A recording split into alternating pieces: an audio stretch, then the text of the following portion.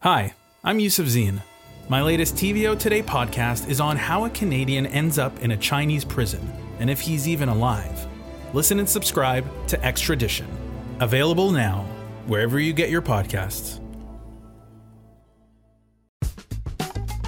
Welcome, everyone, to the On Poly podcast. I'm Steve Paikin. And I'm John Michael McGrath. This week on the pod, the mask mandate is coming to an end, but some officials and school boards think that's premature. Independent MPP Randy Hillier is banned from Twitter. Two people associated with Queen's Park are in the race for the federal Conservative leadership, and we'll speak to one MPP who got nominated to run again and then decided, nope, I think I've had enough after all. It's Tuesday, March 15th, 2022, so let's get to it.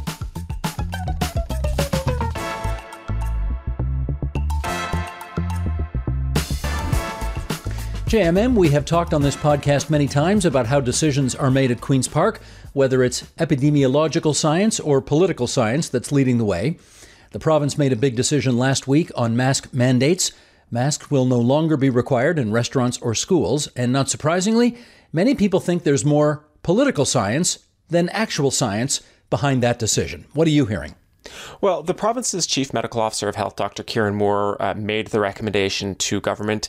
He insisted at his final regularly scheduled press briefing last week that it was not a decision made for partisan reasons or to help out the government. Though, of course, in this context, the Ford government did accept Dr. Moore's recommendation. One imagines they accepted it very gratefully. Many people with disabilities, people who are immunocompromised, have made very clear that they think this is premature. They're unhappy with this development. At least one school board in Ontario, the Hamilton Wentworth Board, says it's actually going to defy the government's policy and urge students to keep their masks on. The government says that if school boards want to go that route, they need to first talk to their local medical officers of health and get what's called a Section 22 order. That's the medical officer of health making a formal rule. The mayor of Mississauga, Bonnie Crombie, came out against this decision by the provincial government as well. Bonnie Crombie has not been universally, let's say, in favor of every single public health measure during this pandemic. She was one of the mayors who thought that things were being locked down too much, too often at various points during this pandemic. Not surprisingly, the Elementary Teachers Federation of Ontario also expressed some concern that the mask mandate was ending too soon. Obviously, elementary teachers unions have an interest in the safety of their members. I'm not an epidemiologist. You are not an epidemiologist. I don't want to pronounce about what the likely outcome of all this would be, but numbers have been trending downward, though they've flattened out a little bit recently. Numbers may continue or may resume dropping, rather, in which case, great, everybody will be happy with that outcome. But obviously, the concern is that if the government has moved too soon, it would be very unfortunate, both in just, human consequences and also in political ones, if the government had to reverse itself and bring in more stringent public health measures going forward.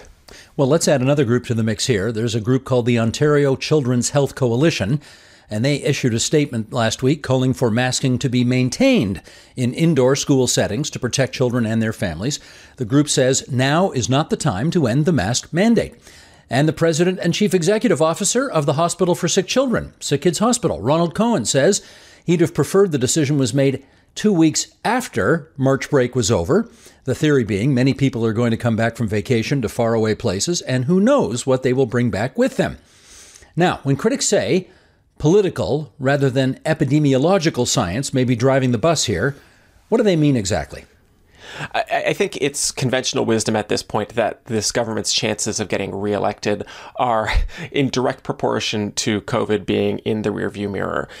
So if it looks like things are getting back to normal, if people are able to go to restaurants and have a normal meal certainly without a vaccine passport, without masks, if people feel like it is pre-2020 again, whatever that means to them, in theory, people should be happier, and because happy voters tend to re-elect governments, that would be to the benefit of the Progressive Conservatives and Doug Ford. Now, it's worth saying that, political pressure doesn't just mean crass partisan opportunism. The Ontario COVID-19 Science Table's Dr. Peter Juni was quoted last week attributing the end of masking to political pressure, and that quote traveled very far, very quickly. But he later clarified that he meant just, a more general desire from the public to move on. It wasn't specifically that he was attributing malice or misconduct to the governing Progressive Conservative Party. So even though there is still, considerable angst, for lack of a better word, about the end of mask mandates, the government is going to go ahead with it anyway. I'll also add, we've seen this play out before that, we can remember, for example, people getting very, very angry about many things over this pandemic. But one in particular that comes to mind is the opening up of testing of symptomatic people for COVID-19 in private pharmacies. People spent like a week getting really furious about that on social media. When was the last time anybody in Ontario actually thought about that? These things come and go. And if the course of the pandemic continues to improve, I suspect this will be another one of those issues that we're angry about for a week and then it passes. And if things don't get better, if things get worse in the pandemic, we're going to get angry about that too. But of course, lots of other provinces are going this direction too.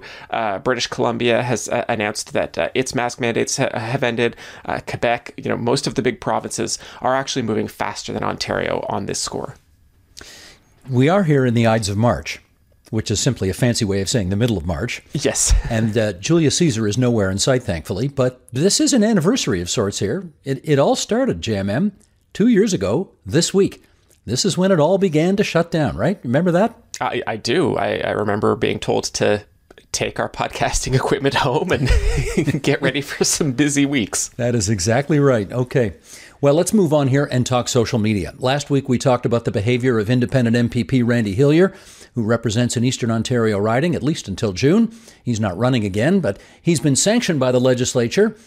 But another authority has also punished him. Mr. Hillier has been kicked off Twitter. What's your reaction to that? This amounts to a more serious penalty for his conduct than not being allowed to speak at Queen's Park. Our listeners may remember I pointed out that he's been disciplined by the legislature. He can't speak in the chamber itself until he apologizes for some of his conduct, but he also hasn't spoken in the legislature since 2020. So I don't think that penalty matters to him. Being kicked off of Twitter, on the other hand, probably matters a lot more. He used Twitter quite a lot for not great reasons. His conduct on Twitter is part of what got him sanctioned by the legislature. Said, provably false things, deliberately, misconstrued facts about vaccines, about his political opponents. And Twitter, I'm not sure exactly what was the straw that broke the camel's back. I think I lost track of that one. But Twitter has finally decided that enough was enough, and Mr. Hillier will no longer be allowed on Twitter. Am I allowed to confess to some complicated feelings about this? Absolutely.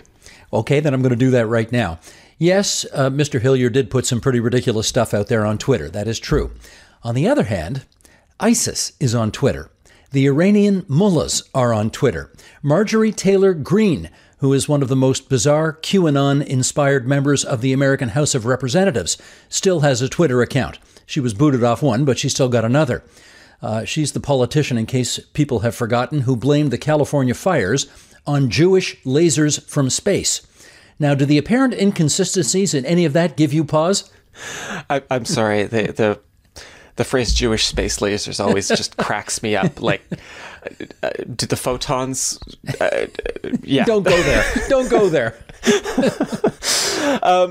No, but I agree with you. This is an issue that I have lots of complicated feelings about too. I mean, I would love elected officials to conduct themselves with more dignity online, and the vast majority do, of course.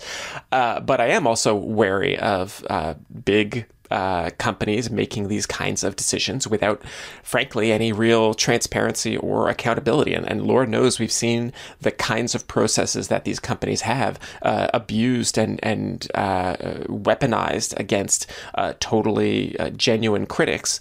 And I mean, it's an example of how this stuff gets so messy so quickly was, Facebook announcing that its policy of not advocating violence would be waived because of the Ukraine conflict, that people will be allowed to advocate violence against certain Russian people or the Russian military. You've got a policy, but you end up just contorting yourselves into such difficult positions. And I don't know what the answer is, except to say that I've definitely got huge reservations about government intervention in political speech.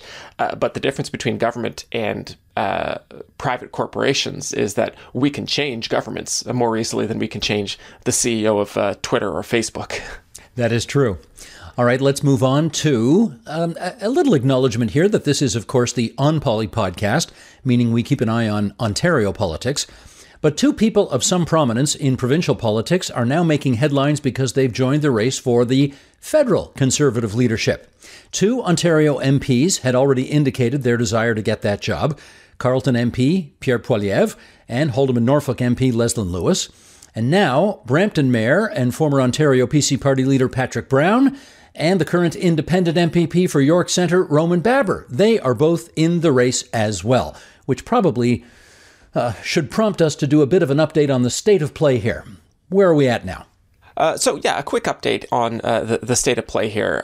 Poilievre has almost half of the Conservative Party caucus endorsing him already. I think it's easy to say that he is the front runner by quite some margin. Opinion polling of party races is always a bit dodgy, but I think it's fair to say that everybody else is in a distant race for second behind Poilievre. But, there are some big names.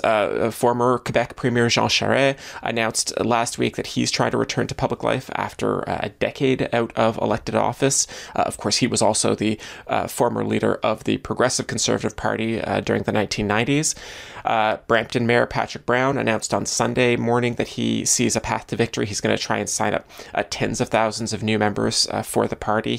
He has explicitly pitched his party, or rather his candidacy, as a way to help the federal Conservative Party win seats in and around suburban Toronto, and specifically in the, I guess, what we refer to as cultural communities of the GTA suburbs. I don't think he's got an easy task ahead of him, but I would not dismiss his chances either. He did, of course, basically run exactly that play against Christine Elliott for the provincial Conservative leadership 6 years ago. She had all of the caucus support. He signed up all of the new members, and for about 4 years, it was Patrick Brown leading the opposition at the legislature. We mentioned Ontario MP Leslyn Lewis. She represents the riding of Haldimand Norfolk. She ran previously in the race that Erin O'Toole eventually won. She had a very strong support from social conservative groups. We mentioned Roman Baber. He will be relying on his record of opposing public health policies at the provincial level. Of course, he was expelled from Doug Ford's Conservative caucus provincially over his opposition. He will be championing freedom and fewer COVID-related restrictions. That might be a bit of a tough path for him, given that Poilievre is really already talking about all of that stuff anyway. Two other politicians from Ontario are apparently still considering it. Parry Sound Muskoka MP Scott Aitchison and former York Region MP Leona Alislev. She was a Liberal MP who then crossed the floor to sit as a Conservative in the last Parliament before the 2021 election. That's a lot to take in, but I guess the most basic fact remaining is that the Conservative leadership vote will be revealed on September 10th later this year. That timing gets a little sticky for Patrick Brown. And the reason is, if you want to run for mayor, because you don't think you've got a shot at being Conservative Party leader, and I know he's not there right now, I know he thinks he can win, you've got to get your papers in to run municipally by August 19th. So he has he's got a tricky bridge to walk over here, because if he puts in his papers for mayor of Brampton, are people who are watching the Conservative leadership race going to think, you don't really have very much confidence that you're going to win this thing. On the other hand, if he doesn't put in his papers for mayor of Brampton and he loses on September the 10th, it's too late for him to run at that point, and he's out of a job. So that's a lot for him to figure out somewhere down the road. It is. There's another deadline that I think might give him a bit of an early off-ramp, and that is that the cutoff to sell new memberships happens much sooner than September. I believe it is June 3rd. And so, I mean, that, of course, comes immediately after the provincial election. And they're going to have some sense of whether they still have a fighting chance, whether it's worth, sticking it out all the way through the summer. I mean, if he has managed the task of signing up, hundreds of thousands of members, let's say, that might be a bit aggressive, but whatever the number is, if he's managed the task of signing up, a huge number of new members across the country, because of course it's not going to help him if because of the way the points system in the party is allocated, it's not going to help him if he has a huge number of voters in and around the GTA and none anywhere else in the country. He needs a huge number of supporters and a really well-dispersed level of support. And they're going to know how well they've done by about June 3rd. And it's entirely possible that he could get to the end of June once all the dust is settled and say, oh, you know what, we're not even close, we're not going to make it, and punch out early and get ready for a mayoral re-election run. No, quite true. I think the only thing to keep in mind here is that when he did run for the Ontario PC Party leadership, I think he signed up 100,000 new members in Ontario alone. Yeah. So if he's got any kind of tentacles in the rest of the country, and his team, of course, says that they do, if he can match that or even come half as much in the rest of the country, he'll run a competitive race. Should be fascinating. We'll follow it all the way through, of course. Oh, and we should just very quickly add, I mean, the Toronto Star has reported that there is some kind of an agreement between Patrick Brown and Jean Charest that they are not going to try and torpedo each other, that they will support the other one on a second or third ballot if it goes that far. Well, you saw the picture on Twitter, didn't you, of Patrick Brown when he was a kid, yes, sitting in his bedroom with that picture of Jean Charest on his bedroom wall? Yeah, I'm a big political dork by the standards of a general, population, and I have never in my life had a politician's face as a poster on my wall. So you're suggesting this is achieving new heights of dorkdom? Respectfully to the mayor of Brampton, yes, that's exactly what I'm saying. Okay. Well, let's do one more follow-up from last week's pod, and that is, we told you that 19 Conservative MPPs were not seeking re-election, even though this is just the government's first term in power. That's an unusually high number of people not seeking re-election from a first-term government. However, last week there was another MPP who decided she's not going to run again even though she had already been nominated a year ago to stand for re-election.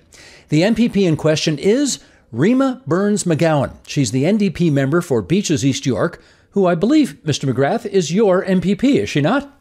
She is indeed. I am a proud constituent of the Beaches East York riding. We thought we'd have a chat with Rima Burns-McGowan because, her reasons for declining to run for re-election are quite divorced from politics. And we expected that we would get a really interesting, thoughtful discussion, and I think we got just that. So here is that conversation.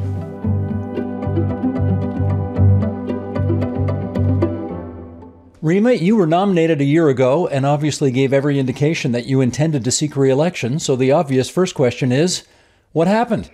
So I've always been an introvert. That is, and I got to say that when I was asked to run when the Riding Association first called me in November of 2017, my very first response was like, who are you talking to? I'm an introvert. I don't do this. I've got a PhD in international politics. I write about this stuff. I think about this stuff. I love to nerd out about this stuff. I don't do it. And then I actually got hold of my partner, David, who was in Malaysia at the time. And I said, I got this ridiculous call. And he's like, no, you need to take it seriously. And David, we're a cross-partisan family. When I first met David, David's a liberal. You're a New Democrat. When I met him, he was a progressive conservative. So I've been pulling him left since 1987. But he said you have to take this seriously, and he got hold of Megan Leslie, who's a friend. And the next time she was in town, he made us sit down together, and she stabbed her fork in my general direction. We were sitting at the Queen Mum having cheesecake, saying, you have to take this seriously. You have to think about it. And I said, well, I have 3 buckets of questions. If I'm a backbencher, can I still be effective? And would I be miserable because I'm an introvert? And she said, well, there's ways around that, right? And then I said, well, I've never organized to do this. So how would I even do it?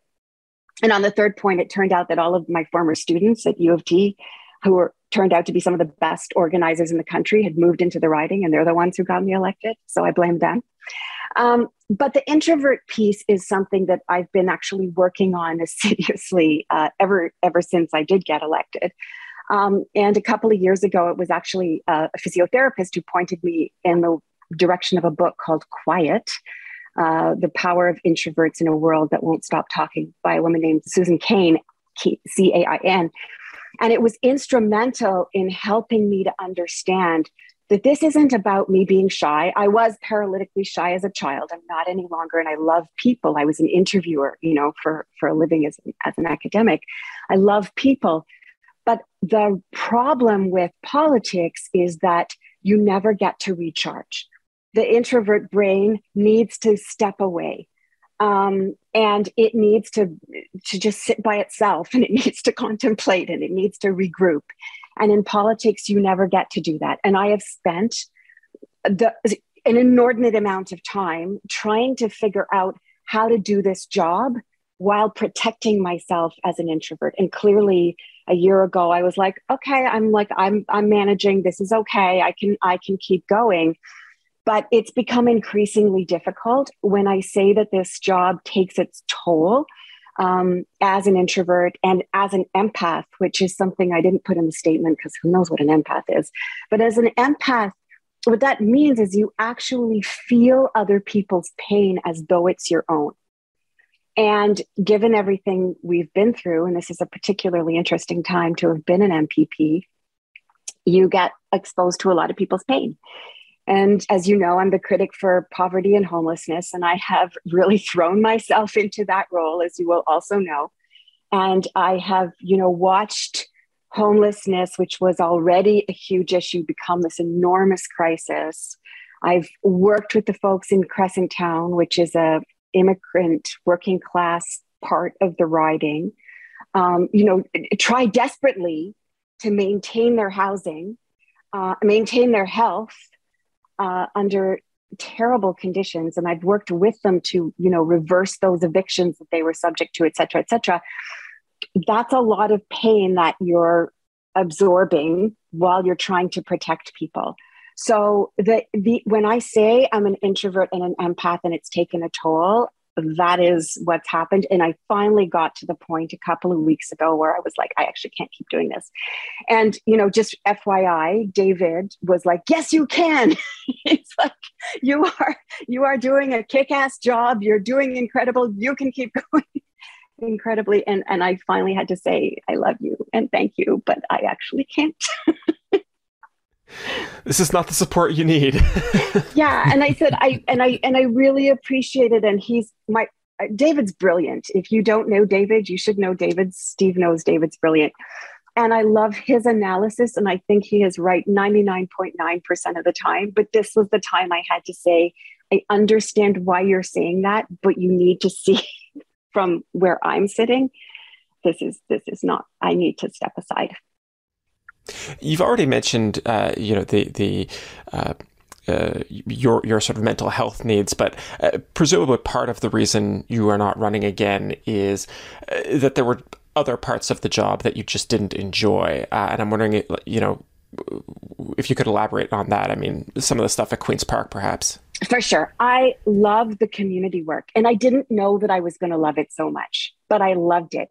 So the reason that I stepped up in the first place, and I think that this is important to understand, is that a lot of former students of mine said, you've got such really smart ideas about how to make society equitable and how to make it work for everybody.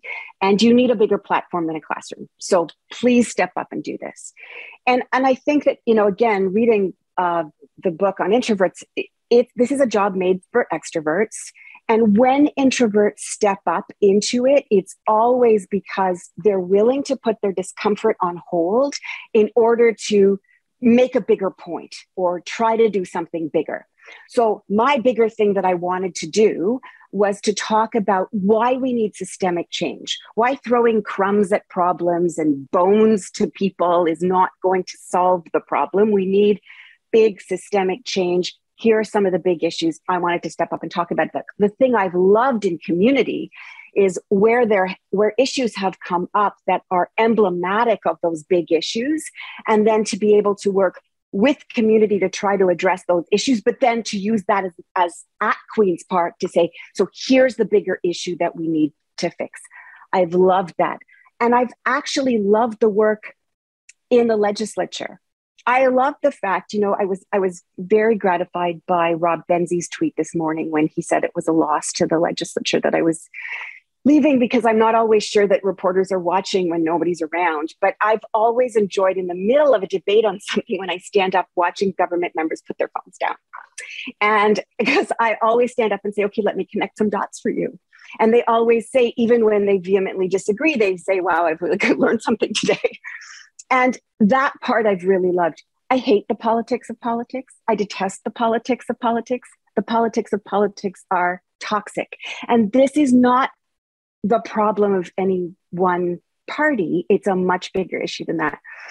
Steve, just yesterday, I read your piece on John Duffy, and I went and watched that segment of the agenda where you had John Duffy and Martha Hall Findlay, a couple of other people on, talking about whether or why we can't get big things done anymore. And, the toxicity of politics was behind a lot of what they were talking about. And there are some really big issues that I think they weren't thinking about in that segment. But those things go to the very heart of what we're talking about here today, and why people like me either don't step up in the first place, or if they do, become physically ill or leave, perhaps before they've contributed everything that they would have liked to have contributed. Well, because you hate the politics of politics so much, I naturally, of course, want to ask you more about that. So here we go. You know that the nature of politics is such that when a well-regarded, respected MPP leaves after just one term, and that's your set of circumstances, people will look for different explanations. They will say, oh, she doesn't believe in Andrea Horwath anymore. She doesn't think the NDP can win the next election. She doesn't think she herself could get reelected.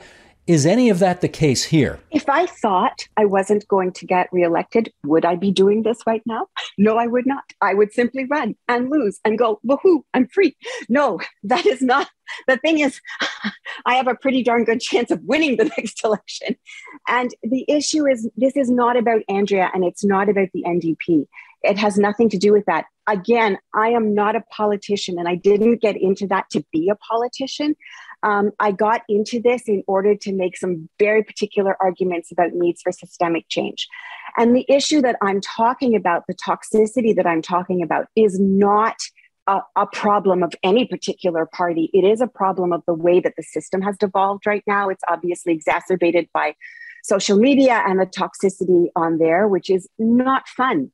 And, I don't know if either of you are an introvert or no introverts, but if you're a serious one, these kinds of issues really do become issues. This is not just a thing that I'm saying because I don't want to talk about something else. This is really a thing. It's really a thing. And I want to be able to contribute. And I keep finding myself, I have these I am a nerd in what I think is the best possible way. And there's all kinds of stuff after having put myself in the thick of things that I now want to step out and go, I actually have things I want to say about how we could do politics better, how we could fix it. And it's particularly true as a woman. It's true as somebody who is seen as racialized and experiences that. So experiences politics differently from the way a white man would experience it, for instance. I said to David the other day, I feel as though I've done 3 terms. I feel as though I've done 12 years worth of work in 4 years. And I think that some of my racialized colleagues would say the same thing, because you're constantly having to kind of explain the world to a system that doesn't necessarily understand how it's not equitable, at the same time as you're navigating it, at the same time as you're doing the same job that everybody else is doing. You've spoken a lot about what you think is wrong with the way politics is practiced today, the toxicity you've talked about. How do you think it might be fixed? I have so many ideas. I have so many ideas, and we could be here for days. So I will just say that I think that there are ways that you can circumvent the divisiveness and the uber partisanship and the sort of gotcha nature of it. And that is, the trouble is when that becomes, it's a disease that infects everybody. It's not just, it's something that becomes there in the system. My very first job, I had been traveling overseas, and I'd come back in 1985 to Ottawa, where I had been living before and where I'd gone to Carleton. I'd been overseas for 3 years. And I came back, and Peter Harder, who's now a senator, was living on this street where my parents were living. And he said, "What are you going to do now?" And I said, "Well, I'm looking for a job that's not very demanding so that I can write about my experiences." And he said, well, he was running the office. He was chief of staff to the office of the deputy prime minister, who was Eric Nielsen this was in the Mulroney government. And he said, "Well, we're looking for a receptionist." And I said, "Well, I'm not a conservative." And he said, "We don't care."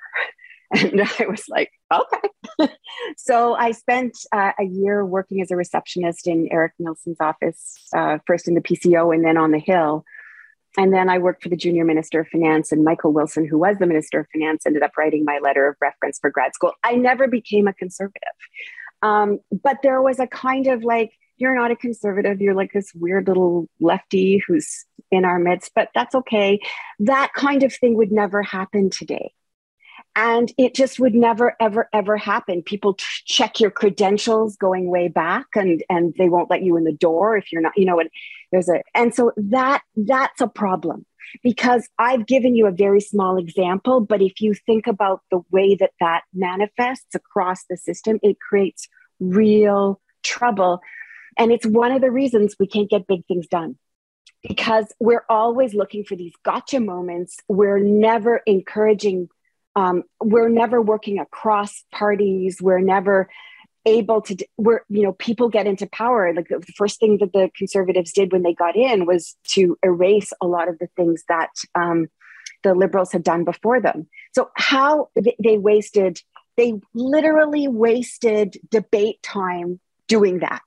Like, well, how does that make any sense? How do we need to build forward in a way that understands that perhaps all of us, even if we have different approaches, want to make life better. And so how do we do this in a more collaborative way? I've watched committee meetings where really smart community groups and evidence-based folks have come and said, here's how you could make this bill better. But because it wasn't coming from in this case, the Conservative government side, those committee suggestions are dismissed out of hand. How does this make any sense? It doesn't make any sense. Those are just, a few of the ideas. We have to fix Twitter. We just have to. The waves of hate and the way that you get sort of knocked sideways by those waves of hate, we got to fix that stuff. It seems to fall to me to ask the partisan political questions here, so I'm going to throw another one your way. And that is, here's the political reality. The political reality is that by departing before the election, you're making Beaches East York, your seat, much more competitive than it might otherwise be. The Liberals will now certainly think they do. They have a better shot at winning this seat now than they did when you were contesting it. So it makes me it makes me wonder whether Andrea Horwath or somebody in her team came to you at some point and said, look, we get why you feel you can't run again, but we really need this seat. And can't you just run, hopefully win it, and then step down 6 months later? Did that conversation happen? It didn't, because they understood when I said, they could feel. I'm very open and honest and transparent. And so when I said, I really can't do this anymore, and I have tried to figure out how to do it, but I can't, they were very compassionate about that. And I felt that it was not fair to the electorate to win the election and then go, okay, now what? And then trigger a by-election. That seems super irresponsible, fiscally and in every other way. So I, didn't think that was okay. And the fact is, there are some, as I was, saying earlier, like incredibly talented people who, smart, talented, thoughtful, progressive folks who live in Beaches and in East York. We're just such an amazing riding, I think. And I think that, there's lots of really great people who could step up and do this job. And I will absolutely be there saying to people, vote for this amazing person, keep the seat orange. I guess just to finish us off, you were previously an academic. Now you've been an MPP. What do you want to do next? I want to write a book. I want to write a book on how we can, as somebody who's been here and been in the middle of it, how do we make it better? How do we make it so that we can actually get big things done? How do we get it so that we can actually have a society that works for everyone? And by the way, I think those two things are inextricably entwined. And I think that as long as we continue to treat the second thing as a side issue, we cannot fix the big things. Canada is just too diverse, and we have always been for decades too good at understanding the needs of all the folks. So to try to be performative about that and then go on trying to govern as though that's not actually central is getting in the way. So I would like to write about how to fix that. Well, I don't know if you've written books before, but if you need any pointers, Steve has written like a dozen since we started recording this podcast. So, No, I John Michael, I was just going to say, I'm glad, Rima, you want to write that book, because I really want to read that book. Amazing. So good luck to you. Amazing. Good. Thank you for spending so much time with us on the On Poly podcast. We're really grateful. Thanks for having me. That's Rima Burns-McGowan, the outgoing MPP for Beaches East York, with some, I think, really fascinating insight into why we need introverts in public life, even as she does acknowledge her time in elective politics is done. Without wanting to at all dismiss her choices, because I think she's served as an MPP for 4 years and for 4 hard years in this legislature. But I am curious about the decision as somebody who is introverted. Why a person like that would get into elected politics in the first place, a profession that is just not notoriously kind to introverts. There's no question there's a lot more backslappers in public life than there are people who prefer to sit in the corner and read a policy journal about some such thing. No doubt about that. But, politics to work in a democracy really needs all kinds of people in there, right? Absolutely. You need tall people, short people, men, women, everything in between. You need introverts, you need extroverts, people of all shapes and colors and so on.